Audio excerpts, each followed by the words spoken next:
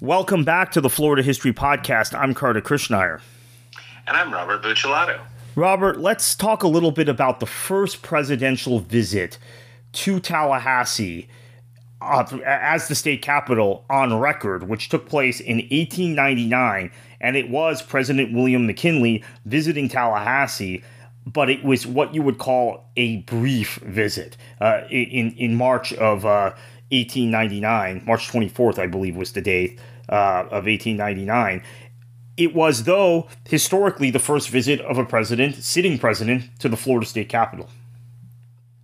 Not only that, but it would be, as we talked about off air, it would be the last presidential visit by a sitting president for quite a long time. I mean, we were trying to rack our brains to figure out when the next president was, which I think it was either Nixon when he came to campaign in Tallahassee for Claude Kirk in 1970, or it might have been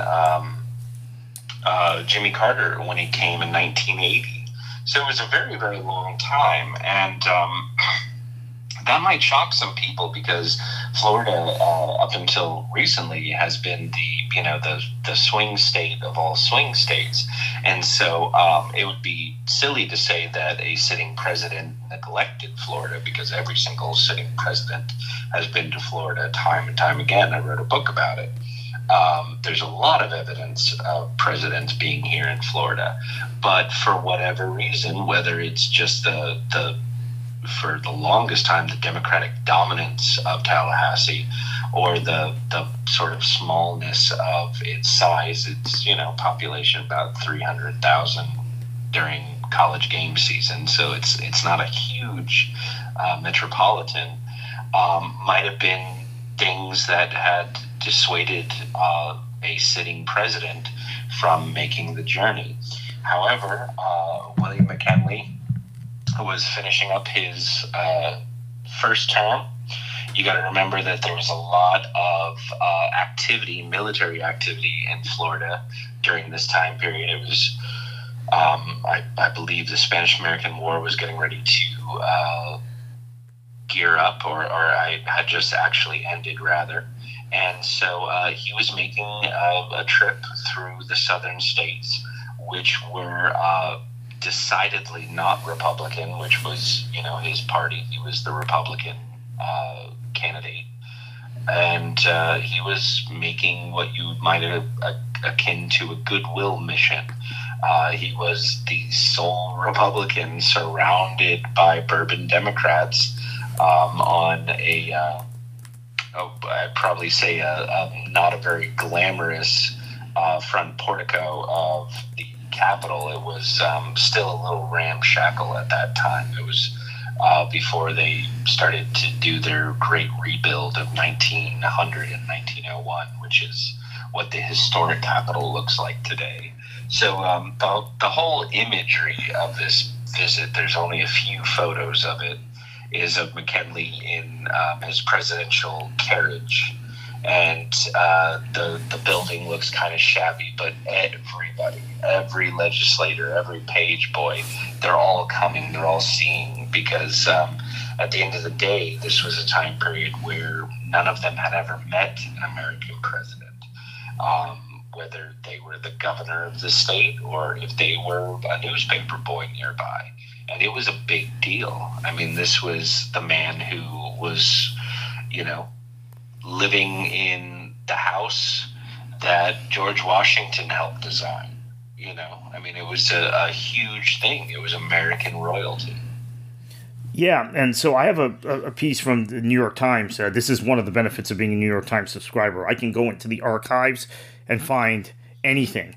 And this is an article from March 25th, 1899, which was the next day. The city on record is Thomasville, Georgia, but that's something that we have to live with in Florida in those days, right?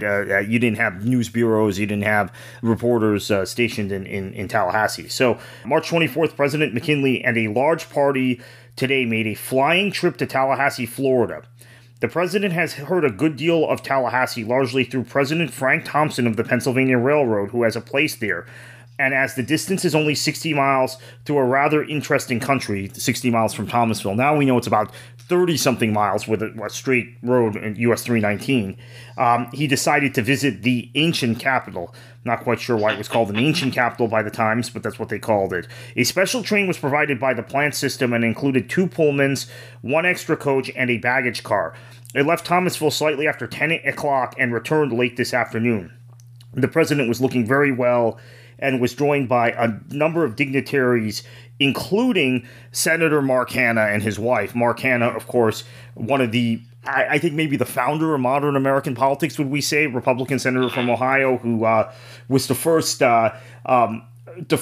elected official, first campaign operative. He was an elected official, but he was also, or he was an appointed official. The U.S. senators were appointed in those states by the state legislature, but he was the first maestro of political machinery and waging a national political campaign. So Mark Hanna, incredibly significant figure in American history, and really kind of the patron of that era of the Republican Party. So Hanna and Mrs. Hanna went with him, which makes sense because many in Washington deridingly felt, or not just in Washington, but around the country in political circles, felt McKinley was more or less a puppet of Hanna because he controlled the Republican Party. In Tallahassee, the party was received by Governor Bloxham and a local committee. The town had been elaborately decorated in honor of the president. Salutes were fired, an escort provided, a regular program carried out.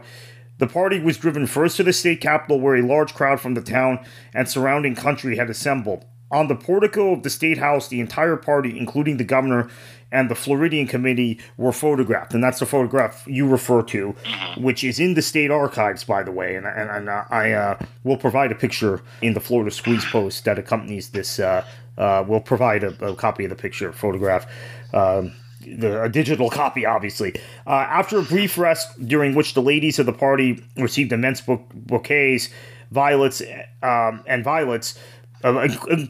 bouquets of violets, the party drove to the Leon House, where an informal public reception was held and an elaborate luncheon served to about 100 persons, including Governor Bloxham. He was there, as was Judge Rainey of the Florida Supreme Court.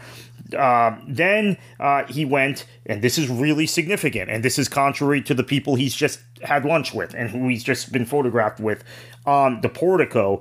The president went to a large Negro college having about 300 students. That's the forerunner University of Florida A&M University.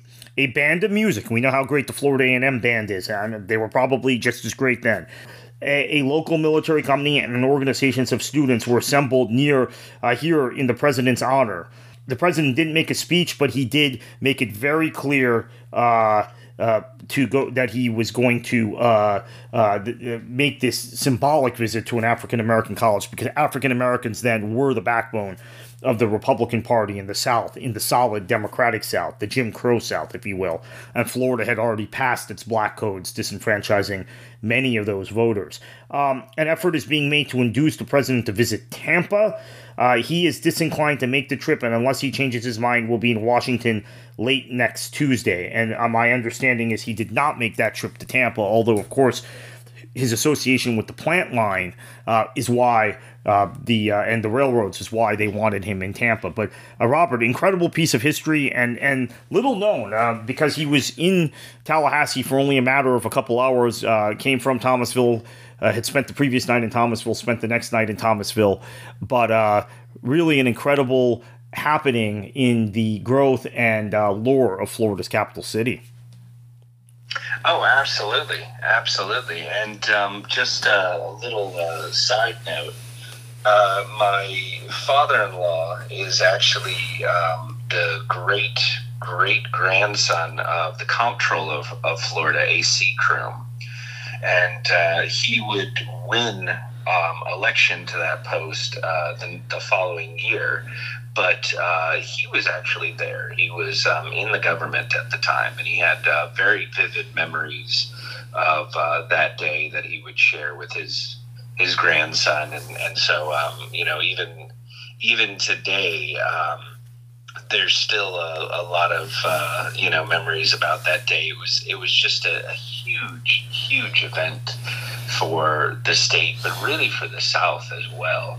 This was still a time where, Reconstruction only ended about 20 years before.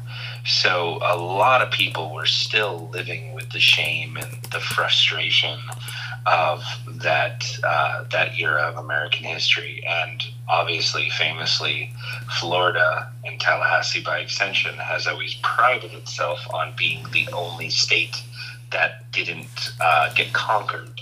So, in some sense, it was a little bit of an olive branch, that here is a Republican president, the party of Lincoln, who's coming and is ingratiating himself in an enemy camp, as they see. And at the same time, he's going and he's meeting with African Americans who are trying to make something of themselves in the Jim Crow South, and really just trying to